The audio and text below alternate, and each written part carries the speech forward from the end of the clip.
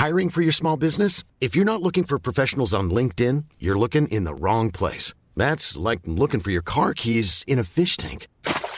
LinkedIn helps you hire professionals you can't find anywhere else, even those who aren't actively searching for a new job but might be open to the perfect role. In a given month, over 70% of LinkedIn users don't even visit other leading job sites. So start looking in the right place. With LinkedIn, you can hire professionals like a professional. Post your free job on linkedin.com/people today.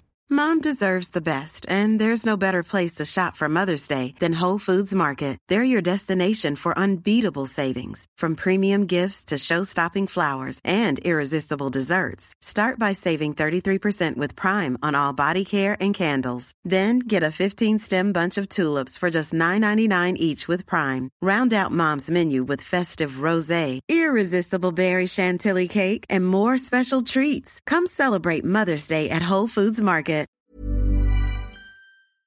Hi, regular listeners, you may have spotted that we've changed our name. It's now Honey & Co. The Food Sessions. So if you hear this sound, it's just us making dinner. Well, that and the fact that we're not allowed to use our old title anymore. It's just been a bit of a thing, but don't worry about it. We hope you enjoy the show.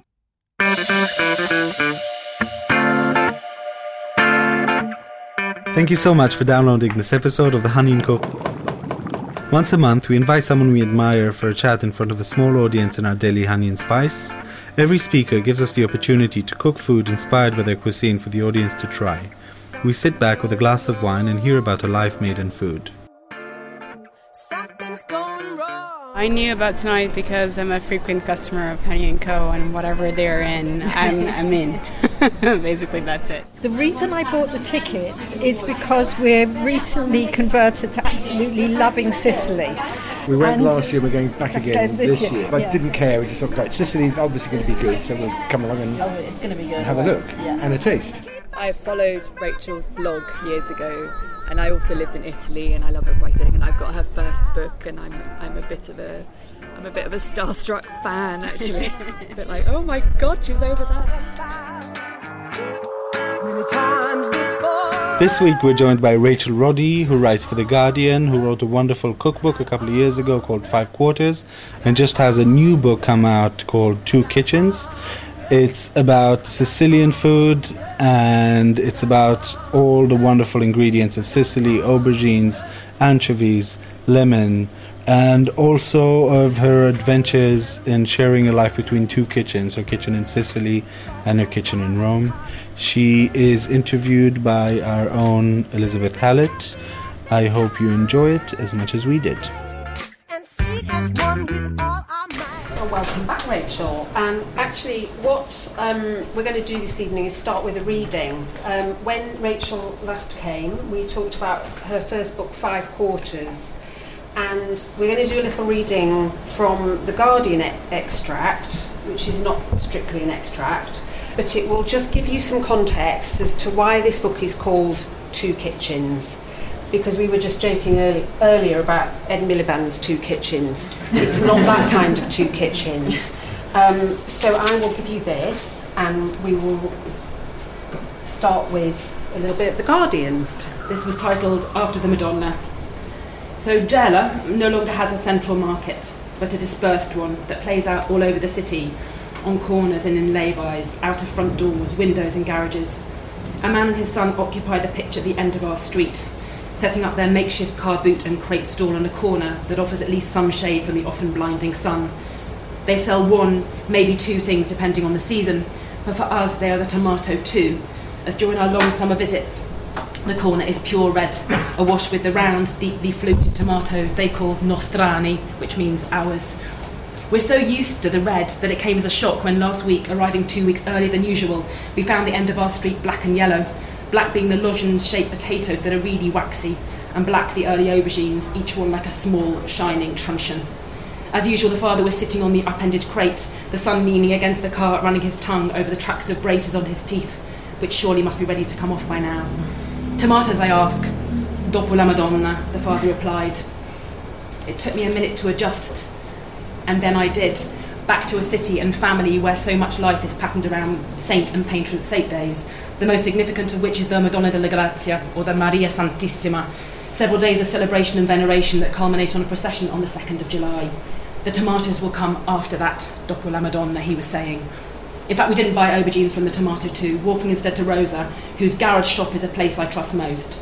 Her husband works land almost exactly where my partner Vincenzo's grandfather farmed, and in much the same way, which we might call biodynamic or something like that, but he simply thinks of as good farming.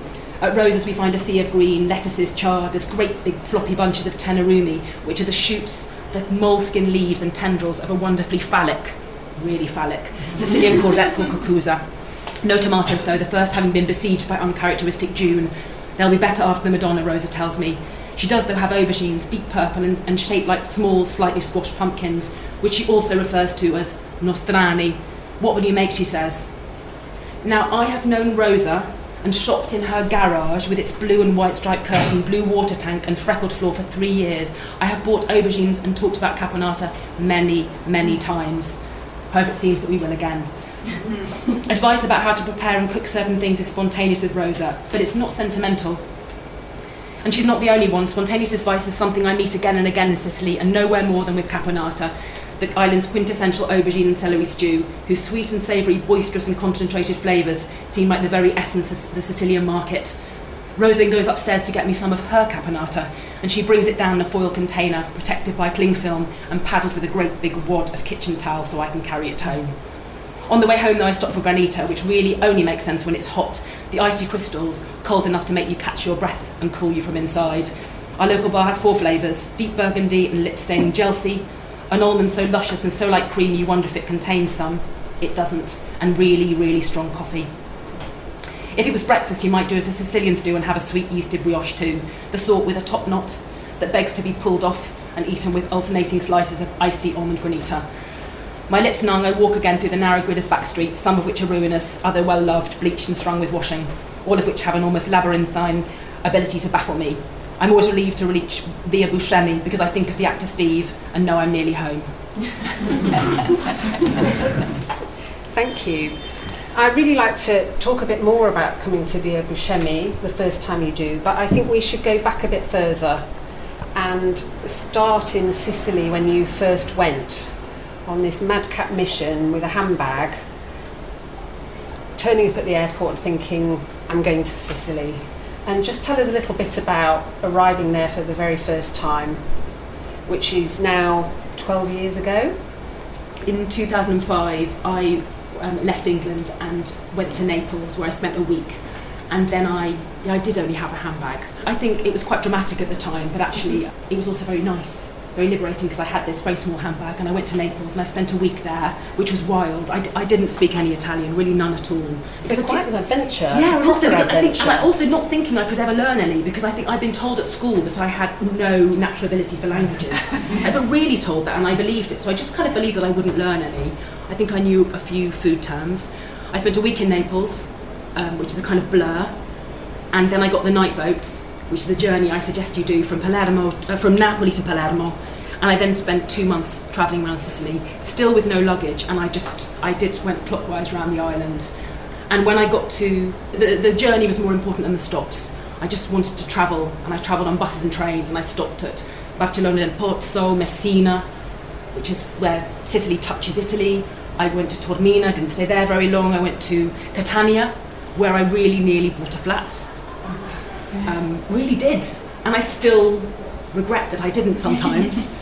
Just near the fish market, and then I travelled around, and then I went to Rome, and I really didn't want to stay in Rome, and I thought it was beautiful, but then I did, and was a bit cross about that for quite a long time. So always wanted, and then met a Sicilian called Vincenzo, which you could say was calculating, the type of kind of unconsciously, but yeah. So then stayed in Rome, and very settled in Rome now for 12 years.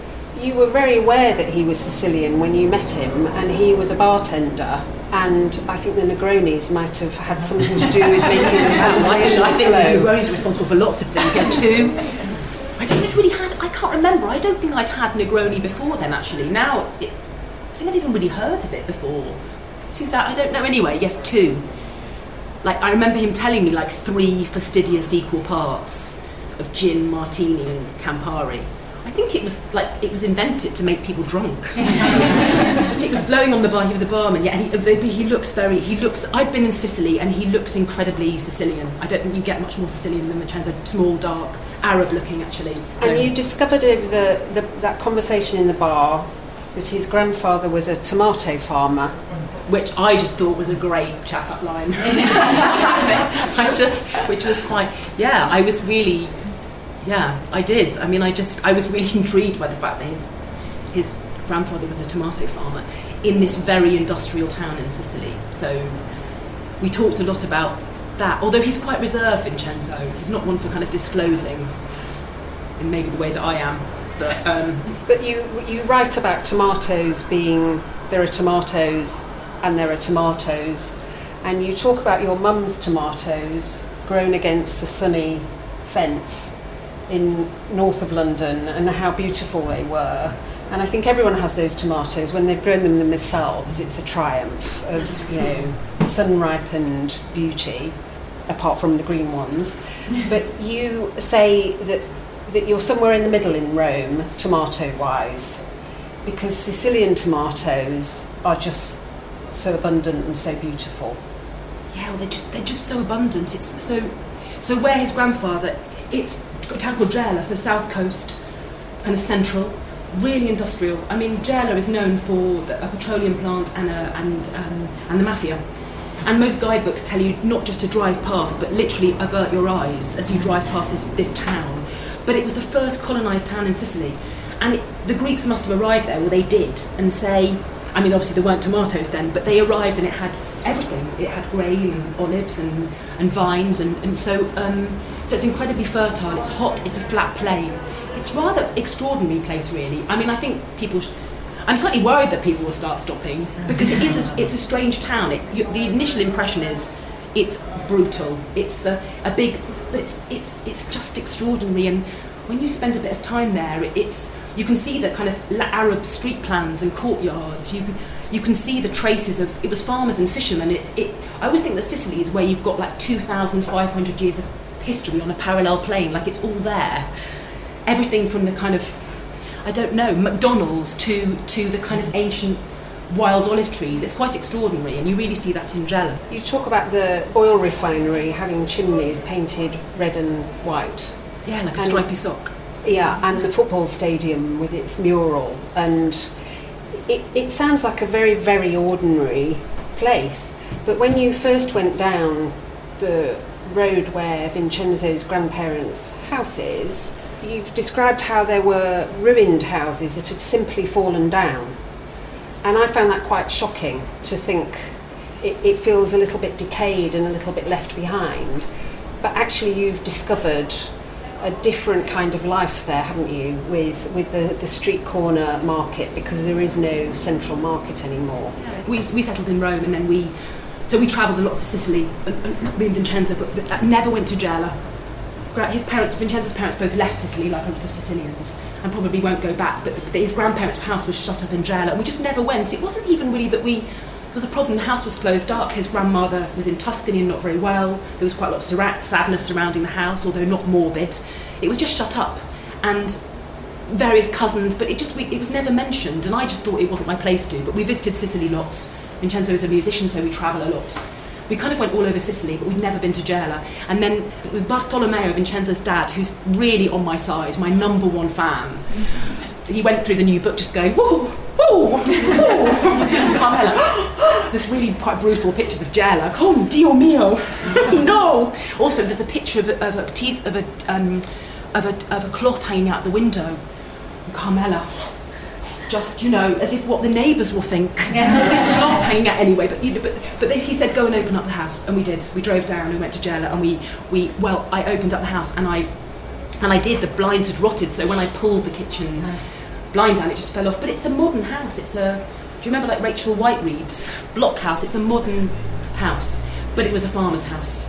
They had a horse and chickens in the bottom and tomato fields out the back, where past and present absolutely meet. But it's a very ordinary town. Yeah, this house has fallen down, the streets kind of erupted. You know how cobblestones do, like as if kind of a bit angry. I was really shocked when we got there. I did think, oh bloody hell, like this is this is spooky. And then most houses have half doors, and on our first day there was a brother and sister who lived in front, and I'm opening the door and this brother and sister just stood. And I just thought, oh God, this is just like staring at me, not saying anything. I said, ciao, and they just looked. I love being there now. We've promised to look after the house. I mean, Carmela now says, well, you've opened it, you know. you open those blinds, you know, you look after it. It sounds like that slightly sinking feeling you get when you go to a holiday house that does not meet your expectations. The house has a flat roof, crucially, and it has a water tank on the roof. That's where the flat roof would be where Sarah, Vincenzo's grandmother, would have dried tomatoes. Yeah, that was the thing she did. And I have to be really careful not to over-romanticise this. Carmela really keeps me in check. So she put away everything they grew, and primarily tomatoes, and wheat and grain and wheat. So grain and tomatoes, which maybe explains like Vincenzo's quite serious attachment to pasta with tomato sauce that they just ate all the time. So she conserved tomatoes. So I mean, kilos and kilos and kilos of tomatoes, along with, and they grew them for everyone in their street. So the whole street would be into this great big kind of industrial line of tomato production, and they'd make this passata, which you put in bottles, until the 80s. This is very recent. And then she'd make this thick sauce, and they'd put it on wooden tables. It was then dried in the sun, so it would go from a tomato sauce, and they scrape it. I've seen them doing it. We have a friend who does it still. Very few people still do it in this way, and then it becomes almost thick like clay, and they call this strato, which is extract, and it's the tomato concentrate that they use in everything. So they would use a bottle of tomatoes, or they would use a spoonful. Lots and lots of my mother-in-law's recipes don't include tomato. They include a spoonful of tomato puree, which just makes things rosy, But that's what Sarah did. But so we got to Gela. I knew that people didn't do it anymore. Sarah, well, sadly but also happily, she didn't ever see the book. She'd quietly lost her mind, although she recognised all her grandchildren, particularly Vincenzo and little Luca, our son. But she had left. So I got to Gela, and that nobody preserves tomatoes in that way anymore, I thought. But actually then when we spent some time there, I realised that actually it's like, when you notice something for the first time that you hadn't noticed before, and then you suddenly notice it everywhere. There's still old people drying. It's a way of life, tomatoes there, because they're just everywhere, and they're really delicious. They're such good tomatoes. Car boots and boots and boots and boots of tomatoes. You don't know what to do with them. And lemons are another big feature, the kind of citrus groves in Sicily, and that kind of allows you to flip backwards and forwards between your two kitchens, because you have a great friend in Rome who has a lemon tree in her garden that fruits all year round. But one of the things that always made me laugh was the idea of Vincenzo eating a whole lemon, which he said his grandfather did as well. Yeah, they're Sicilian lemons, so they've got a lot of pith. They're big and knobbly. They've got, probably about that much pith, which tastes a bit more like aubergine flesh than anything that I might know as a lemon.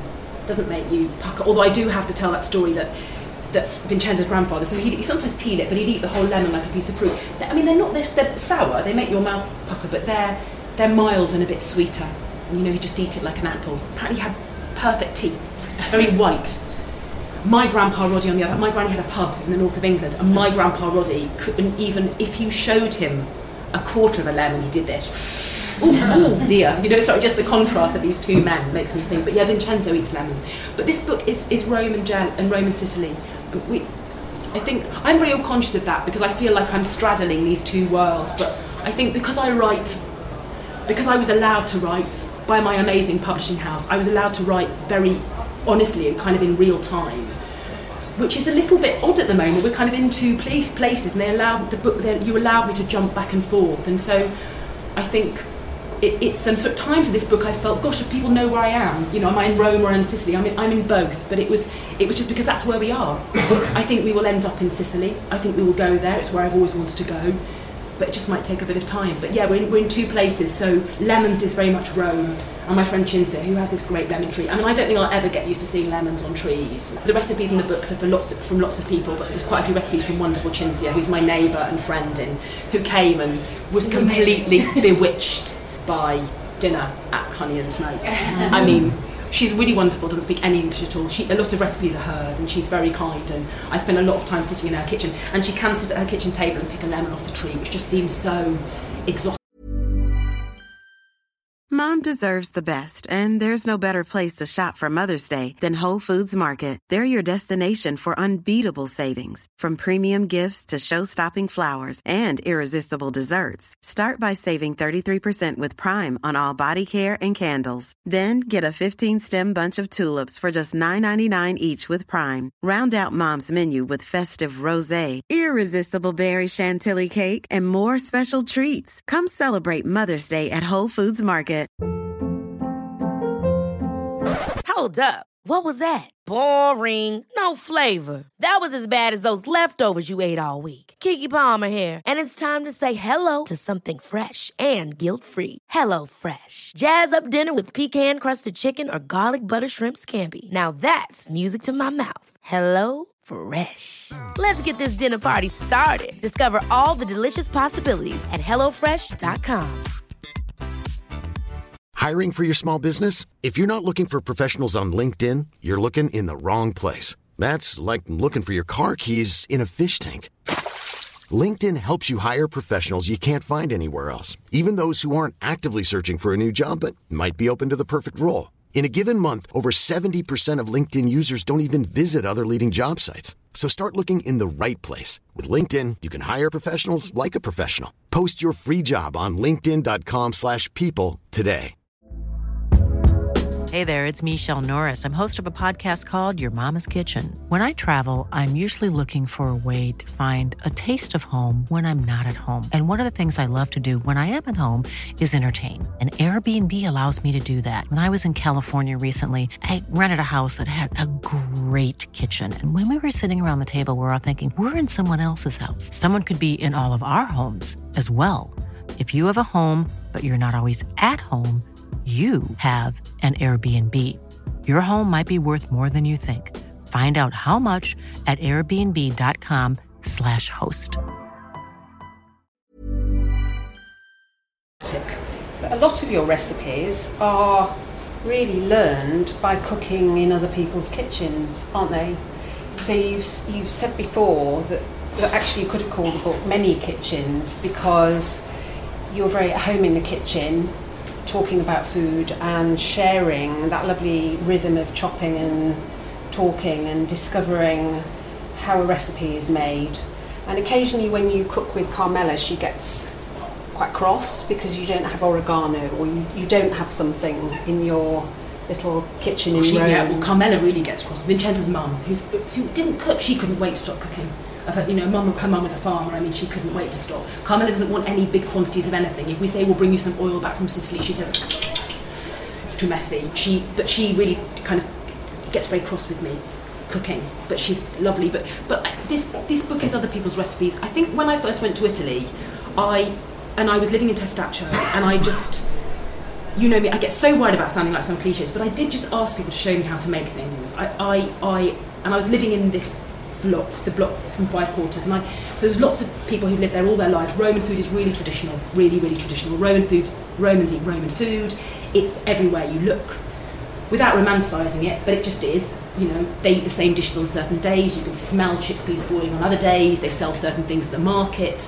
Everyone's favourite vegetable is chicory. It's like, it's quite incredible. And I just remember thinking, of course there's different things, but I just thought, this is bonkers. I can't. And so I just joined in, really, and asked people to show me how to cook things. And I think that was really good because I knew how to cook. I'm kind of confident in the kitchen. A lot of my friends are much better cooks than me, but asking people how to show you something is lovely because you stop trying to do anything, show off or pretend that you know anything. You just let them show you, and they always give you a story, and it's really lovely. And I did that a lot, and actually I'm looking forward to doing it again. I did it in Sicily, and I miss it now. I think, especially when I'm writing, I just think the best stories come from other people. I write in The Guardian every week, and I'm thinking, I've been here for 3 weeks, and I'm thinking, I'm waffling on about me, but actually I want those stories from other people. You know, those little domestic tales you get from people when they cook are just absolutely brilliant.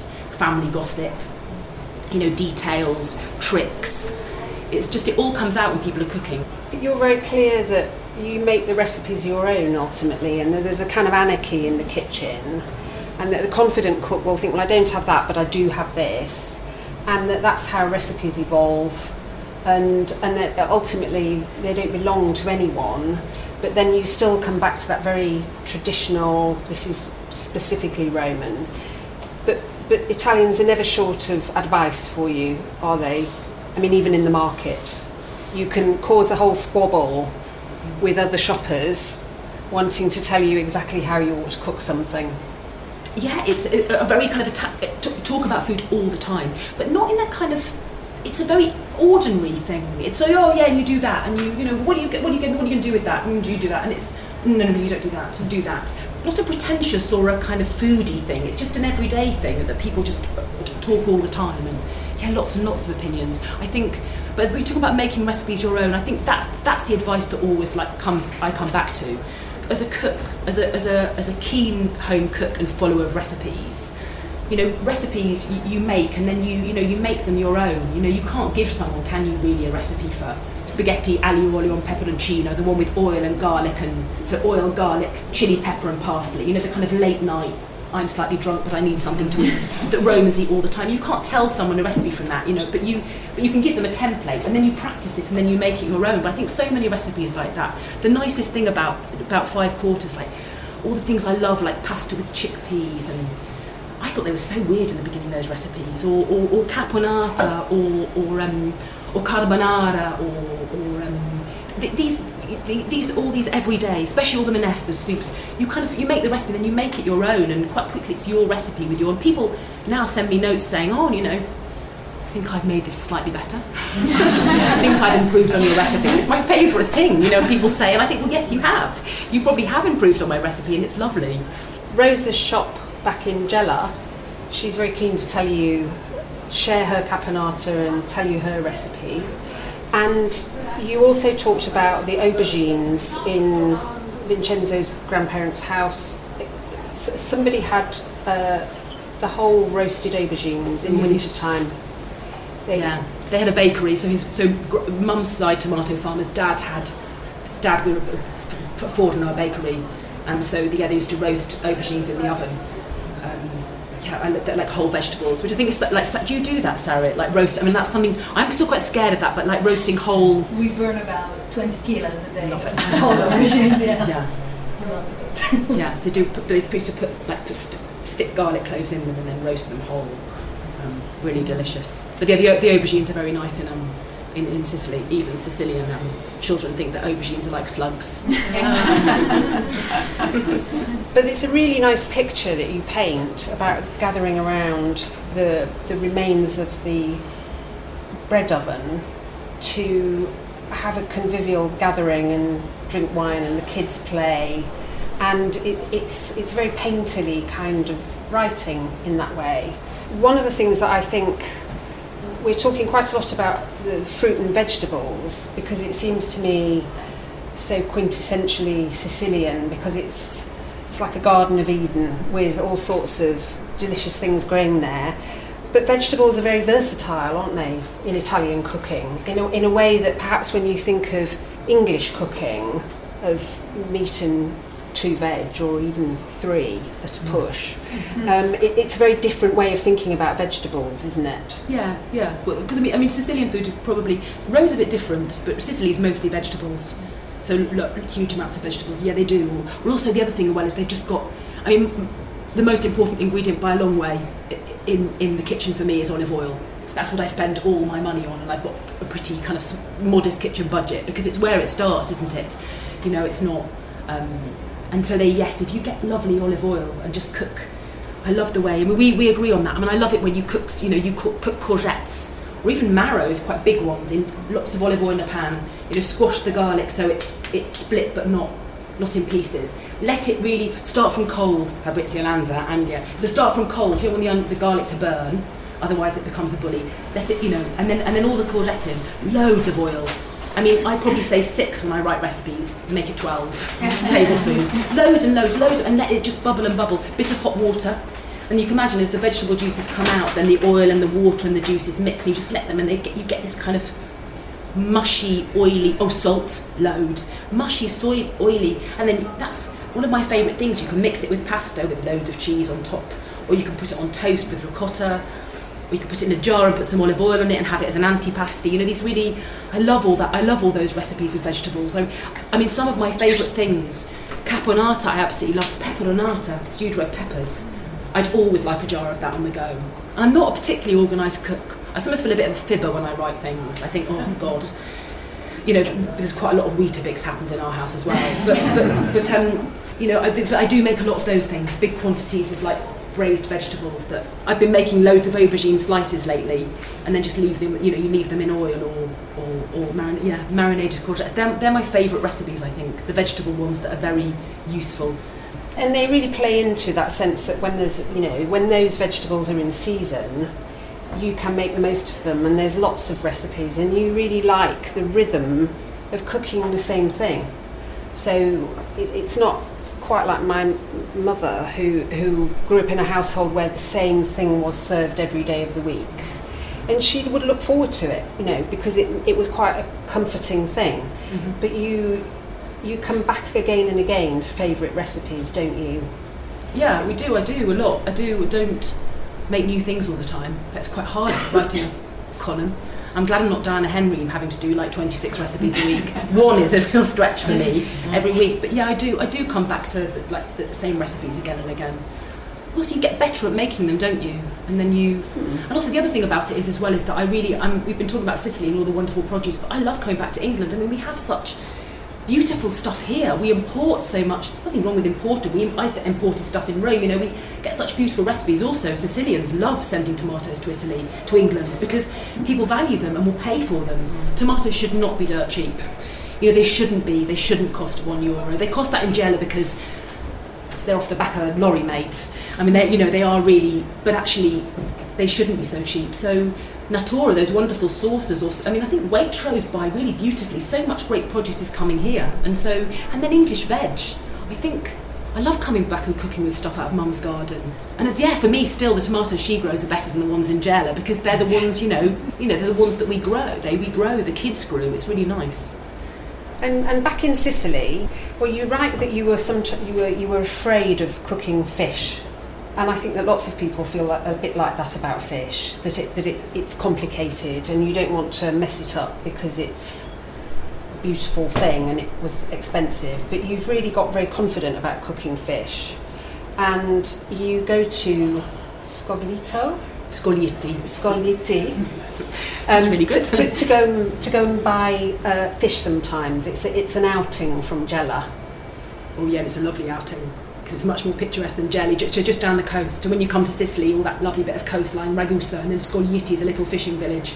It's fishing coast. They've got wonderful fish there, and so every restaurant has a boat, and there's a central fish market. So lots and lots and lots of sardines, anchovies, mackerel, wonderful fish, the kind of red gambly. But yeah, we go and we buy it in bulk. I used to be really afraid of cooking fish. I think I was quite intimidated by the kind of bones and the heads, but I think I really came to grips with fish with anchovies. That's something I wish we could get more here, where we eat loads and loads and loads of anchovies, both preserved ones and fresh ones, and sardines. So it's an auction at the market, isn't it? Yeah, it is. Yeah. Because you made a bit of an error the first time you went in bidding for a kilo. Yeah, just like. Not even, they didn't even laugh in a charming way. They just laughed, like what? Really irritating, hello. All these really busy restaurants, just like no 5 kilos. And they don't even give you the crate. They just put it in plastic bags. Because the restaurants have their own crates. They give you plastic bags. So I kind of staggered away with like more than 5 kilos, like 7 kilos of mackerel. Vincenzo's so cross with me, and then I just said, well, I'm gonna put it under, I'm gonna preserve it. So I rang his mum and got a recipe, and I spent hours, I was talking about getting to grips with fish, just because sardines are really bony. I mean, doing 12 is fine, or just grill them whole on the barbecue, but doing 6 kilos just stank on the floor, like kind of rotting in the heat. Boiling them all, putting them under oil, and then 2 days later I heard in the kitchen. I thought, what is that? Went over, and literally just as I opened the door of the thing, boom! Fortunately I hadn't put the lid on properly, just exploded. I'm never ever ever doing that again. Vincenzo's so cross with me. Catania's got a fish market. There's a really great picture in the book. Oh, my favourite picture. It's a great spread of a really old chap sitting in a little shop with a chain curtain. Yeah, the Eggman. The Eggman. And on the other side there's some young Sicilian men in the fish market showing off, and they sort of admire themselves and one another. It's a lot of preening going on, I think. It's a beautiful photograph. It's Nick. I mean, Nick's pictures are so beautiful, I think. They're in the first and the second book, and I've got so many. He took them all. He came and lived with us, this wonderful photographer. And what I love about Nick is that he wasn't looking for kind of picturesque Sicily. He was looking for pictures to go with the story. And Catania Fish Market is absolutely extraordinary. I mention it in the book. I think we're going to go and live there because I want to live so I can nearly smell this fish market, which is just like pure theatre. It's absolutely extraordinary. It takes place in this kind of sunken pit. Has anyone been? It's amazing. Yeah. If anyone goes, it's the best place. I couldn't even write another book. It's a sunken pit with 2 great big buildings behind. It's blackened. Catania's a really wonderful city, and then it's a proper fish auction. So tuna the size of this bar are kind of like chopped like trees, and just every kind of fish. There's amazing spatola that look like a silver belt. The gamberi rossi, kind of crustaceans crawling all over the floor, and it's like we just went there recently. I went there with my editor from Guardian Cook, and she just stood. She's almost like vegetarian. She just stood there saying, I can't actually watch this anymore, but you do watch it. This incredible performance of a fish auction that's really amazing. But yeah, but that's a picture from there, and we go there and buy fish sometimes, really, really, really early in the morning. Extraordinary. And to eat a fritto misto there, just in the little restaurants, just as it's coming from the market, it's really an experience. It's worth going just for that. Yeah, just fried things. I mean, fried them. Yeah, we did them the other night. That's one of my favourite recipes in the book, actually. I hope people make those, the panelle, the chickpea fritters. Oh, tell us about the chickpea fritters. They sound so weird. You mix it's not, if anyone makes farinata, you mix chickpea flour with water, like a litre of water, 300 grams of flour, so it looks really thin.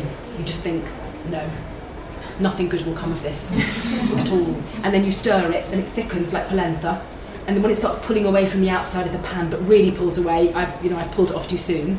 It's then ready enough. And in Catania and Palermo, they smear it on a cold surface and then cut it in squares. But what I do is, which is what a friend of ours does, is smear it on a plate with a spatula, quite thin, and then you leave it to set, and it peels off like some really weird Japanese face mask. You've got this kind of rubber thing, and you cut it into triangles, and it's kind of the colour of toffee, these weird floppy triangles, and then you fry it, and put loads of salt and lemon on it, and it's delicious. And we did them the other night. We did loads of. But I mean, the Sicilians and the Romans love fried things. They really like their food. Who doesn't like fried things? They keep them. Yeah. But also they're quite pillowy in the middle, aren't they? Yeah, they're a bit custardy almost. Crispy, pillowy, salty, lemony. They are, and actually, it's a slightly intimidating thing to think of cooking, I think. But it's definitely one of those things where, get a crowd, do fried things, and everyone loves fried food. The Sicilians, but I say the Romans are masters of that. Romans love their fritti. They would love, before a pizza, little fried fish or zucchini or rice balls or the courgette flowers, stuffed with mozzarella and anchovies, dipped in batter and fried. They're really, delicious, with fizzy wine. And you managed to do frying without doing the sort of full chip pan load. You can fry in quite shallow olive oil and strain it and reuse it, can't you? Yeah, a lot of people don't fry in olive oil. I do, because I just see it as an ingredient. But I fry in a small pan, and then I filter it and use it. Maybe put it back in the bottle, maybe use it 4 times olive oil. I think Friday night with cold beers. And the other thing that certainly for Vincenzo, and actually Vincenzo is in the book a lot. He's got very nice hands. His hands feature quite a lot, holding plates and pans. And he's a hand model. But he's also got lots of advice about cooking, hasn't he? Because he loves sharing food. And one of the things that I've learnt from Vincenzo, from you, is to always make sure that when I see the end of a sourdough, and I just think, I can't eat that. It's dry, it's gone too far. I'll now turn it into breadcrumbs, and I have lots of little boxes of breadcrumbs in the freezer, and I use them because they're there. And you said that one of the breadcrumbs are a feature of the table, that eating spaghetti with breadcrumbs is one of the recipes in the book, with anchovy breadcrumbs. But you also say that they end up in places you'd rather they didn't. In my house, everywhere, yes, everywhere, all over the floor. Have a 5.5-year-old child. Yeah, they do. Sicilians use breadcrumbs all the time, all the time. I suppose a resourceful habit, using everything that's become part of their food. I don't know who's been to Sicily, but lots of their classic pastas have breadcrumbs on them. You fry them in kind of a little bit of olive oil, or if you like anchovies, you melt anchovies into olive oil and then fry the breadcrumbs. On pasta or on vegetables as kind of, coating vegetables to deep fry them, or chicken, or they really use them all the time. I think that's another, this, again, just incredibly traditional use of food, but yeah, I really I use a lot of breadcrumbs. In Sicily, you can buy them everywhere, bags of breadcrumbs, everywhere you go, shops, garages, newsagents, they just have these bags of crumbs, and also because the bread is hard, it's grano duro, so it's that kind of yellow dough, the yellow flour, hard dough. But you can make breadcrumbs with any bread. I'm a bit partial to white sliced bread with chicken, crunchy chicken. Does anyone not like crunchy chicken? Actually, I said that the day, and 4 people went, me. The first time I gave that to Luca, and he looked at me as if to say, why have you never given me this before? I want nothing else. Well, I like the picture of the 3 of you walking around Gela, trying to find the bakery that you could smell, but you couldn't find it, and you went back the next day. Oh yeah, we found it. That bakery, though, that's a reason to go to Gela. 2 reasons: to go and see Rosa in a garage shop, and to go and see these bakers, Rodolfo and Gisella. They're incredible. They're still baking like they did. Rodolfo's 60. When he was 7, he's the youngest of 10 children. Again, I don't want to over-romanticise. This happened in England too, but this is really recent in Sicily. He would get up every morning, and he would run round, and he would take a bit of dough, the mother yeast, to his 6 women. He would then run back round the street shouting, impastare, which means knead your dough. 7 or 6 even. He would then go back round with a kind of these wooden slats on his back. He'd collect the loaves the women had made with their initial on them, run to the bakery, and they would bake them in this oven that they kind of paddle loaves out of. And then the kids would come and collect their parents' loaves. And this was happening until recently, the 90s. And Rodolfo, they still run this bake. It's changed a bit, they don't heat it with olive stones, they heat it with a gas heater now. It's the original stove, and they stand there, working. And it's just like a time warp. But this is still there, and it's kind of going on, and Rosa in her shop. Food, isn't it, is about place and culture and history, and it's so important. It feels so important now, without sounding pretentious, to kind of know and have such a sense of where things come from and where we're going and what we've got and what we lose when you're in Sicily. Boats arriving now with refugees from Lampedusa. And working alongside the Sicilians. It's a very kind of powerful place to be, and you become very aware of time without sounding stupid when you're there. And I find that very moving. And the Sicilians are initially quite cruel, I find. I'm generalising massively, but then incredibly warm. I've never, except maybe in Greece, maybe the Greeks, I've never known more hospitality than Sicilians. Sicilians will ask you to sit with them and eat. It's like if you're on a Sarit, they will sit down and give you something to eat, and it's no matter what their house is like. And it's a poor town, Gela. It's not a rich town at all, and it's very. I'm constantly touched by that when I go. We'll go back in August the hottest month of the year. Yes. And that's, so the little Fiat Panda, which has got 200,000 miles on the clock. You're worried about that Panda. Very worried about the Fiat Panda. But you're going to set off and go from Rome to Naples and complete the journey this summer. Yeah. That's such a good journey. Get the night boat from Naples.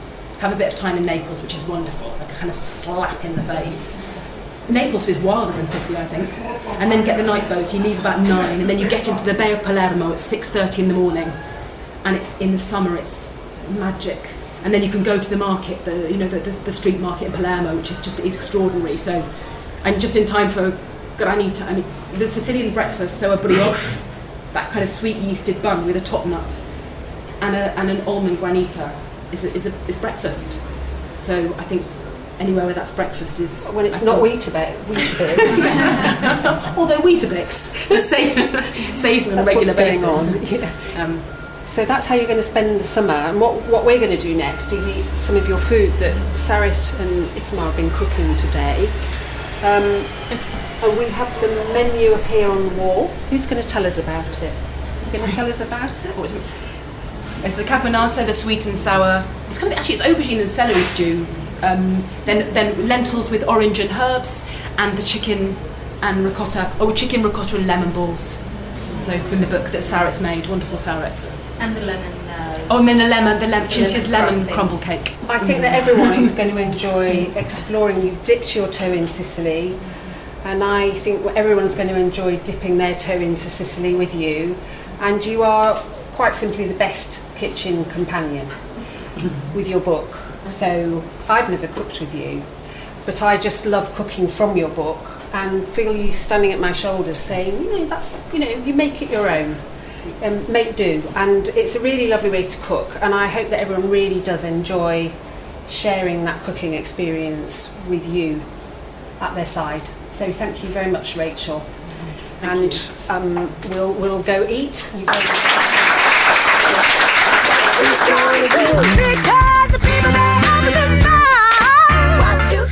Thank you so much for listening to this episode of the Honey & Co. We hope you enjoyed it, even if you didn't get to try the food. I promise everything was absolutely delicious. There are some wonderful guests coming up in the next few weeks and will be available to download.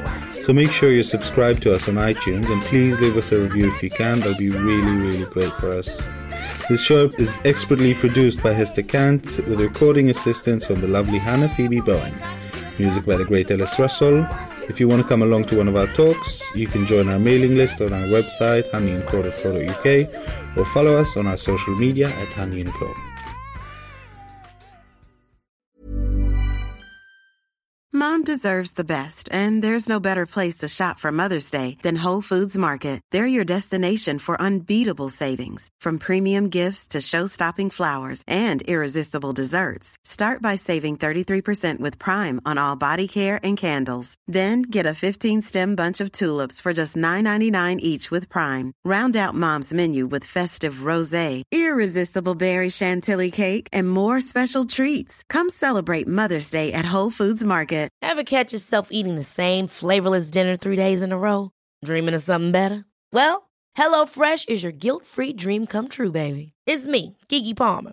Let's wake up those taste buds with hot, juicy pecan-crusted chicken or garlic butter shrimp scampi. Hello Fresh. Stop dreaming of all the delicious possibilities and dig in at HelloFresh.com. Let's get this dinner party started. When you make decisions for your company, you look for the no-brainers. And if you have a lot of mailing to do, Stamps.com is the ultimate no-brainer. It streamlines your processes to make your business more efficient, which makes you less busy. Mail checks, invoices, legal documents, and everything you need to keep your business running with Stamps.com. Seamlessly connect with every major marketplace and shopping cart. Schedule package pickups and see your cheapest and fastest shipping options from different carriers, with rates up to 89% off USPS and UPS rates. And with the Stamps.com mobile app, you can take care of mailing and shipping wherever you are. Make the same no-brainer decision as over 1 million other businesses with Stamps.com. Sign up with code PROGRAM for a 4-week trial. plus free postage and a free digital scale. No long-term commitments or contracts. That's Stamps.com. Code PROGRAM.